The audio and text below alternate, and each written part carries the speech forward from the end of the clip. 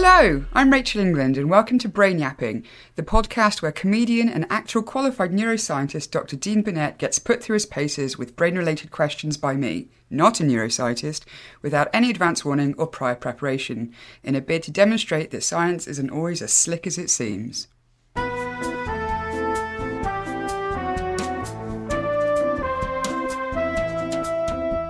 Okay, hello Rachel, well, welcome back. Hello, Dean. How have you been since we last spoke? Since we last spoke 10 minutes ago. If that. Yeah, much better now. I'm charged up with nicotine again. Have you considered vaping? Is that a thing now? Oh, do you know, when they first got e-cigarettes out, I toyed with those for a bit, and I mean, they were awful. They're just disgusting, and there's all kinds of safety concerns with them exploding and setting things on fire. Then vaping sort of got popular. The problem with that now is, I mean, obviously the fact that they're still not entirely sure what the health implications are. There are some studies that suggest it's almost just as bad as regular smoking. But also, you just look like such a douche. There is that. You know, especially in like hipster bars and pubs where, you know, vaping's allowed, which is fine. You know, I'm on board with that to an extent. But the clouds of smoke are so audacious, and it stinks. Really saccharine too, aren't they? They really smells like a fairground, you know. My stepfather has a vape, and he was a heavy smoker, so it's probably better than that. But he's outside in our back garden, and he's smoking blows the cloud of smoke. He comes not at me. It was like an aggressive dominance move or something like that. I think, because it smelled like, that's really sweet. What's that smell? He said, it's banana and mango or something like that. But that's what I don't understand is that people that I'm using this because I'm trying to quit, but it's not anything like cigarettes. It's just like inhaling sweets. Well, yeah, then Miller, my son, came out. He said, "What's that smell?" I said, it's just Bambi smoking his fruit," which was technically correct, but also it's a weird thing to have to say out loud. Well, yeah, exactly. But I mean, yeah, so it smells weird. And I mean, I totally get the irony of me saying that, because cigarettes don't smell great either, do they? But if the whole point of vaping is as a replacement for cigarettes, there's just no like linear comparison there. It's weird. It's like trying to, you know, stop eating meat and just eating loads of bananas instead, you know? Well, I've never been a smoker, but I do remember the smoking ban coming in. Yeah. And I will say I did kind of miss the whole smoking in pubs thing, because it was the thing about pubs. They were a smoky place, but then when they got rid of the smoke, had to go outside, then you could smell the people. And large groups of people drinking together isn't necessarily a recipe for positive fragrance. No, well, exactly. I mean, and also it depends on the pubs or bars. I mean, I'm aware of a number of nightclubs that could really benefit from having smoking inside because they stink so badly otherwise. And then, of course, there's the whole. I mean, it's a culture now. It's a trendy culture. I used to date a guy that got involved in vaping, and him and his mates would spend. You make it sound like a blood sport. Yeah, I know. Yeah, got it in the dark side. Yeah. And him and his mates would spend hours on a Saturday at one of the vape shops, and they would just all be nerding out over, you know, the tech and the kit and the different vapes and the oils. It's like, that's cool. Like, have a hobby or whatever. But I think it was always just so intrusive. The smoking ban, you know, when I know not everybody is a mindful smoker, but if I go out for a cigarette, I'm always mindful not to, I don't blow on people's faces, I don't light up in front of kids, you know, or if it's a very crowded area. But vapists, as I often refer to them as, chancy term. Go on. You know, I think there's this kind of attitude of, oh, well, you know, it's fine, it's safe, so I'm just going to, like, blast my candy Yeah, I've noticed air a bit over more everyone. of an exuberance when it comes to the vape. An exuberance, that's and I think it. the way you described it sounds like they're heading towards, like, the whole real ale enthusiast side of things. Yeah, so just hang around and discuss their poison of choice. And, so, yeah, that's interesting. An exuberance of vapists. That's what they're called. There That's we the go. group term now. That's the name of this episode, too. An exuberance of vapists. Okay, right, cool. So hit me. Yes, so after our last conversation... Overblown there, sorry about that. 10 minutes ago. Well, it's fine to be enthusiastic since it's been so very long since we've done this. Yes. Today, we're going to talk about autopilot. Okay. The idea that your brain can help you do stuff without you even having to think about it. Okay. Cool. So, for example, I drove up here today. I've driven up here a dozen times. I know the way. I know the roads of Cardiff. I know my car. I know how to drive. Got in the car, and I could not tell you a single thing about the journey up here other than it happened. Because I suppose, in a way, I wasn't really paying very much conscious attention. I was just driving, and in my own little world, I was thinking about my deadlines and things I had to do and all the rest of it. And I look back on it now, I think, oh, was I even paying attention to the road? Well, I must have been, because I was, obeying traffic lights and not mowing pedestrians down. But I was not consciously thinking about it. present in the moment. You're thinking about mowing them down, they decided not to. Yeah, it's my intrusive thought. Yeah. So what's going on there then? Well, it's actually, there's a term for that in certain contexts, procedural memory. We normally call it muscle memory. Right. It's like, well, the classic example is like riding a bike, in that if you know how to ride a bike, you get on a bike again, you don't have to think about, how does the bike work again? What sort of balance do I need to do? You've learnt it, and that knowledge is still there in your brain, just waiting to be activated at any particular time. It's a task, but it's muscle memory, because obviously it involves doing certain things with your body in certain ways, so that becomes quite easily ingrained. I think there are lots of different ways of it breaks down, and you can analyze it and subdivide it into this, that, and the other. But a lot of it comes down to the fact that conscious thought, like thinking things through, is is a demanding process for your basic human brain. We can handle like a few different thoughts at once. Like we have a limited short-term or working memory. Like the theory is you can only hold 4 things in your memory at any one time. Your short-term memory. Really? The long-term memory, we don't know the capacity of that. It's never been filled as far as we're aware. But short-term is 4 things? Yeah. It used to be like, when you say short-term, what kind of time period are we talking about? Minute maximum. Okay. Yeah, that's one thing like a lot of cheesy sci-fi or sitcoms seem to overlook. The whole short-term, long-term. People think short-term of the last hour, like today. But no, anything you can remember from more than a minute ago, that's a long-term memory now. Okay. Because it takes like 30 seconds to a minute for the brain to form the new connections between neurons to make a long-term memory. A long-term memory is stored in neural connections. So like the synapses, the new links between 2 neurons, that is a memory. Or like that's the physical basis of memory. Like ink on a page becomes words, or combinations of zeros and ones on a hard drive becomes files. And like synaptic connections, we think, are what supports human memory.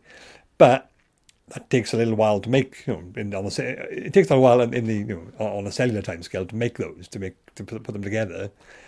So there's also like dedicated neurons in the front of your brain, the prefrontal cortex, which patterns of activity in there is what the short-term memory is. So these ones are active now. The example I use is always, it's like, when you write the name of the sparkler? Yeah. It's like that. Okay. It's definitely a word there, but it's in the after image in your eyes. It's not permanent. Yeah. Or like doing a smiley face in the foam on your coffee. That is the thing. It's there, but it's not going to be there for long. Yeah. Because that'll fade quite quickly. Or a bubble. Bubble, yeah, totally works. I've never tried to write my name on a bubble. That seems like next level. No, but the existence of the bubble, isn't it? It's there, and you're like, I can see it. It's a thing that exists, but it's not going to be there forever. No, it's not. It's transient, very transient. Yeah. But that part of the brain, obviously, it takes a lot of energy to maintain these patterns of activity, and your brain's not stopping. There is still like new stuff coming in constantly. Every thought you have, every sense you have. Some systems whereby the sensory information is just shunted straight into long-term memory, because you can remember experiencing something. You have no conscious memory of it, but I think I know, like a face. I know your face. Why do I know your face? I've seen it before. I didn't stop and think and memorize that face, because that's not how you do things. Yeah. I mean, in terms of conscious thoughts, which is normally verbal. Like you can remember like a phone number. If you put it together, what defines a thing is very flexible. So you can have like 4 words. You remember 4 words like from a list of words. But if you put those words into a sentence, that sort of becomes one thing. Yeah, it's like blocking. Yeah, blocking. That's right. Blocking, chunking, they call it as well, because just 4 chunks of things. I guess that's how people recite phone numbers, isn't it? Yeah. They do it in chunks of 4 or 5. I mean, I don't know what kind of sociopath recites their phone number in one long splurge when they're sort of giving it to somebody, but it's naturally how people do it, isn't it? And I think that's why rhythm and sort of music can be easily memorized, because it provides a pattern, a structure. Right. So like you remember like the song lyrics, like and then it sort of becomes it becomes one thing, essentially. It's like the alphabet then. When you're trying to think about where it's something, a letter is in the placement in the alphabet, you have to just kind of like burble through the rhyme to yourself till you get it. Yeah, okay. And it's like when you see a keypad, like on a parking meter or something, the letters are arranged alphabetically rather than the QWERTY layout. Oh yeah, that's so disconcerting. Like, what the hell is this? Like, this isn't how it works. You just stood there staring at it. Look at where's M? Yeah, that would only work if it was one long line. Yeah. That's how we know the alphabet. Yes. We don't add a third dimension to the alphabet. So therefore, when it's in just some arbitrary pattern, you're like, what the hell is going on? And it's the alphabet, which is arguably the simplest rhyme that any of us know. Yeah, and then someone tells you it's the same tune as Twinkle Twinkle Little Star, and your mind gets blown. Yeah, then your mind pours out your ears. Yeah. Okay, so that is short-term memory. That is a demanding process, and it's also limited capacity. So every time you try to think to yourself, it happens to everyone. When you get up, think, I'm going to the kitchen, I need a sandwich. Yeah. You go to the kitchen, someone says to you, oh, did you hear the thing about, or did you get the message from? Say, yeah, okay, sure. Then you get to the kitchen, and like, why am I here? Yeah. What did I do? What did I get up for? You remember getting up, but the information which is in short-term memory of need sandwich has been shunted out by the new thing. Even if you walk past a radio and you hear a tune, you go, that's the new one from Lady Gaga or whatever, you think, bit of cultural relevance for you there, Yeah. kids. Dean Burnett is young and hip. Lady Gaga. Well, I mentioned Lady Gaga because I went to Malaysia in 2012 with... and he's well-travelled as well. Yes. Well, my wife is, and then she took me along to a few things. And we're on... rather a tangent here, but it's relevant, I think. We're on a tourist island, Pangkor, which is out of tourist season, it's really quiet. Yeah. We're just sat in this like beachfront shack restaurant. They just catch the fish and cook them there for you. Proper Malaysian culture, like it's really cool. And this little 13-year-old boy went past with a cuttlefish on the end of his fishing rod.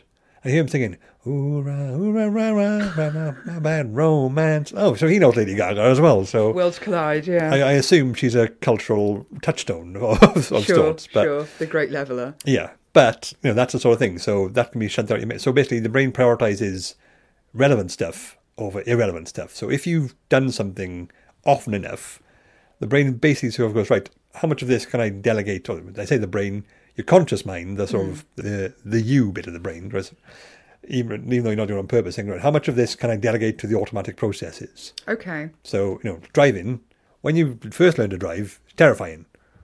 Yeah, absolutely. Your nose is like inches away from the windscreen, and you're buzzing with nervous energy. 10 and 2 every single time, Yeah, that's it. And you're looking around like a panicked cat for every potential hazard. In a reverse mirror, like it's all there. And now you're just sort of bumbling along, rolling a cigarette in one hand, eating a hot dog in the other, fiddling with the radio, arguing with the policeman. Better do, officer. So it slowly but surely becomes. Okay, so the first time you've driven, right, I'm in charge of a 1-ton death machine. Sure, yeah. I really need to focus on all this now. 50th time, it's happened a lot already. Nothing's come of it, so I can afford to, I think I can take my foot off the gas is probably the bad analogy to use in a car-based scenario. But so the brain needs to conserve resources. It's a very frugal organ in many ways. So anything which we can delegate to autopilot, procedural memory, or just subconscious memory or subconscious thinking will be done so because it's just a more efficient system. Well, how does it work then? So, for example, having a shower, that's probably a really good example of procedural memory. Do you need shower gel? I'm okay for now, but put it on my shopping list. So when you're having a shower, and assuming that there are no sort of wild cards like I've got no shower gel, it's very procedural. Wild cards. Process. Sorry, that really tickled me. You get in, water's on, get the soap, do your thing, wash your hair, fine. And it's all kind of largely within your sphere of control.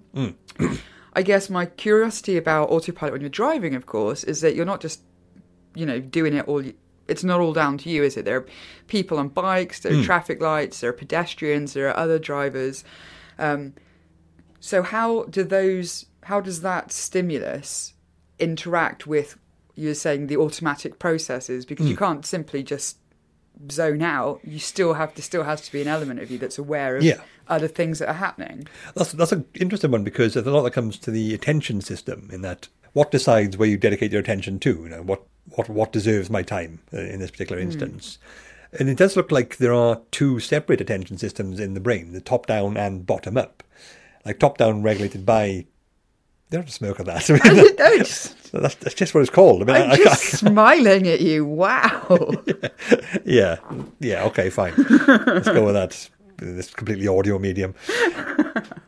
Yeah, so I'm going to keep saying bottom up because that's what it's called, okay? If you don't mind. Top down, bottom up. I'm sure I've heard that somewhere else, but it's definitely not a neuroscience book. In a certain club, perhaps. Yeah. Go on. Yes. Again, I might call the episode that. Oh, God. So, I got to keep saying it because those are the official terms. Say it. So, top down is like the conscious control of attention. Like you decide what is that. Like when you're looking for doing a Where's Wally thing. Yeah. Right. I look at this bit, not there. I look at this bit over here. This bit that looks intriguing. Look at that. Look at that. Look at that. That's the top down conscious system. You shift your gaze around the room, like thinking, oh, is that? Like you see a friend across the room. Is that? Well, I think no, it's not. You are deciding to look at something and dedicate your mental resources to that thing. Yeah. There's also the bottom-up system. Don't smirk. Preempting. You were going to. I saw your face. Well, I am now. It's the white bear thing, Exactly. isn't it, that we spoke about in the last episode. Neurocontrol. So that, but then that's the automatic system. So the part, like, information comes in through your eyes, goes to the conscious system. Like, it goes to the thalamus, but then it gets shunted all over the place. And then some of it just goes straight to the threat detection systems or things like that.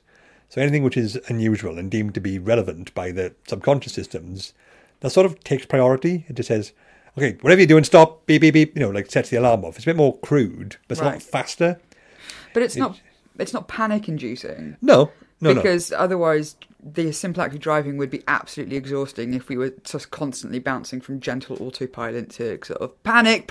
Yeah, no, it's sort of like it's a precursor, as in, is this something which we should panic about? I see, right. I think the best example is when, if you're at home alone, something goes bang in the kitchen, like a glass falls out of a cupboard, you were paying attention to that.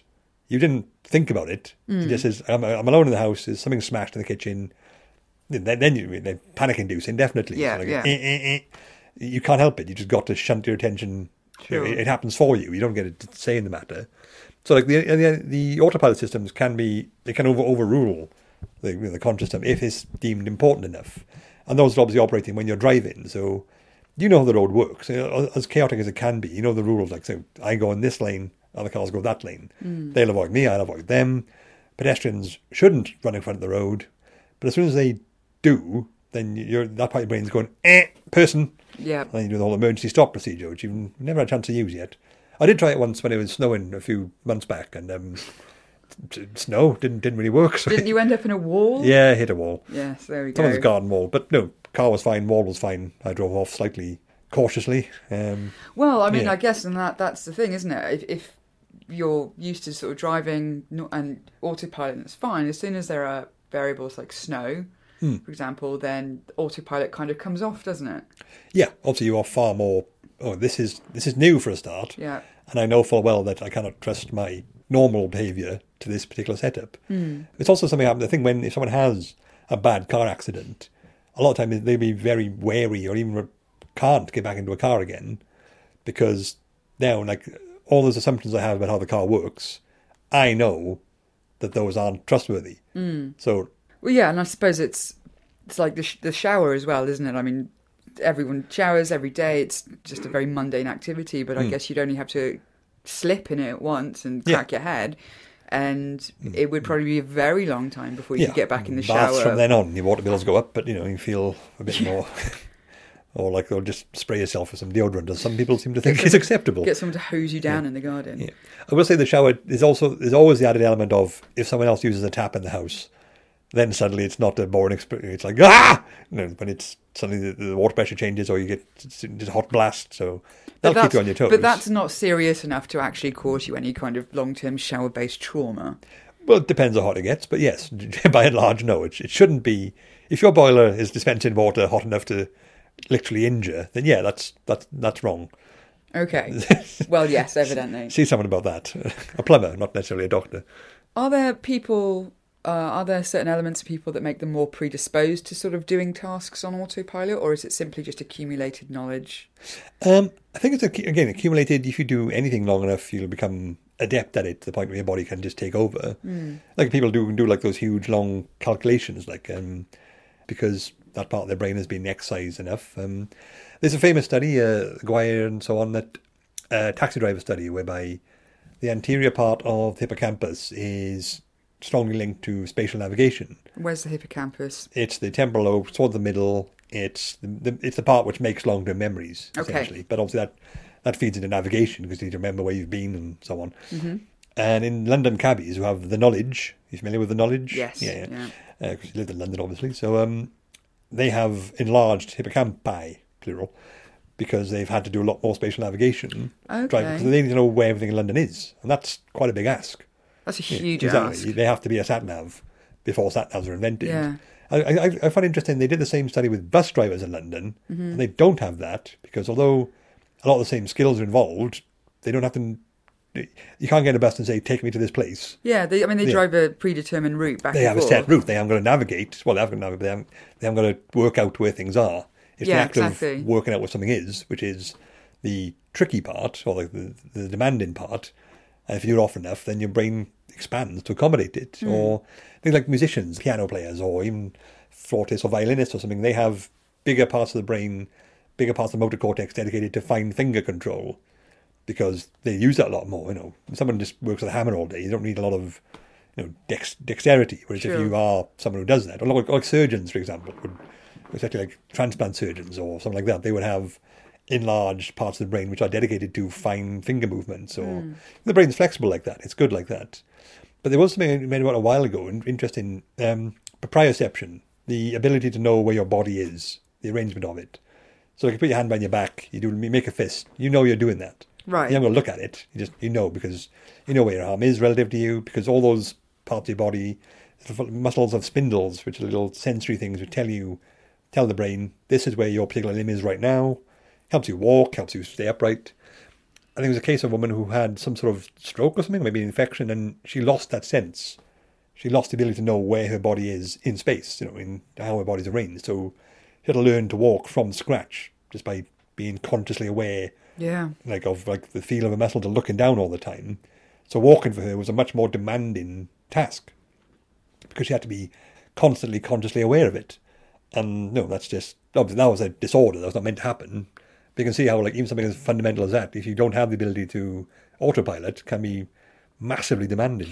Yeah, that's true, isn't it? I mean, when I first learned to drive, every time I'd switch gear, I'd have to look at the gear stick. Where am I going? Where's my hand in relation to all of the controls? I'm touching this, touching that. Now, driving, just change gear. We don't even look. I can immediately reach for it. I just know where the gear stick is. And I guess in the shower as well, it's the same. I know where sort of like my hair and everything, my body and soap and everything is in relation to each other. So you're saying that autopilot, whatever the activity then is also very strongly dependent on your sort of physical or your anatomy as well and your understanding of that. Yeah, but also I've noticed it's also quite precise sometimes in that if you get in someone else's car, then the gear is not quite the way you think it is. Yeah. That's really throws you out completely. Yeah. I find that really unsettling because let's reach out. It's not there. The car's not got a gear stick. It has, clearly.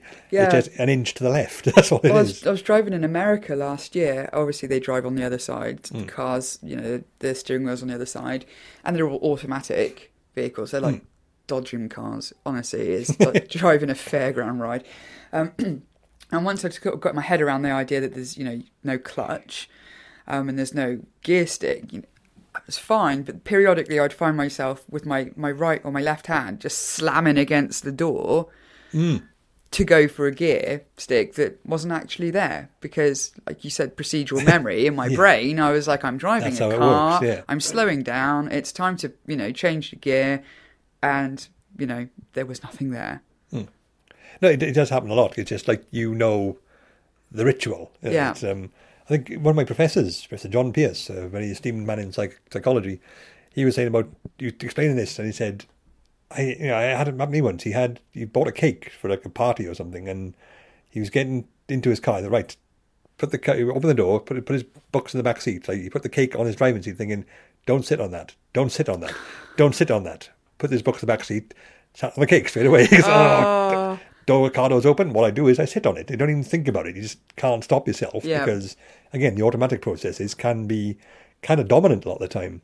They can be useful. I mean, you're familiar with the beer taxi? What's a beer taxi? It's when you go out and get rather drunk and wake up in your bed and have no idea how or why you got there. Oh, yeah. I mean, I'm familiar with the beer taxi insofar as I'm sure it must exist. Can't ever recall a beer taxi. Well, nobody can. That's how it works, yeah.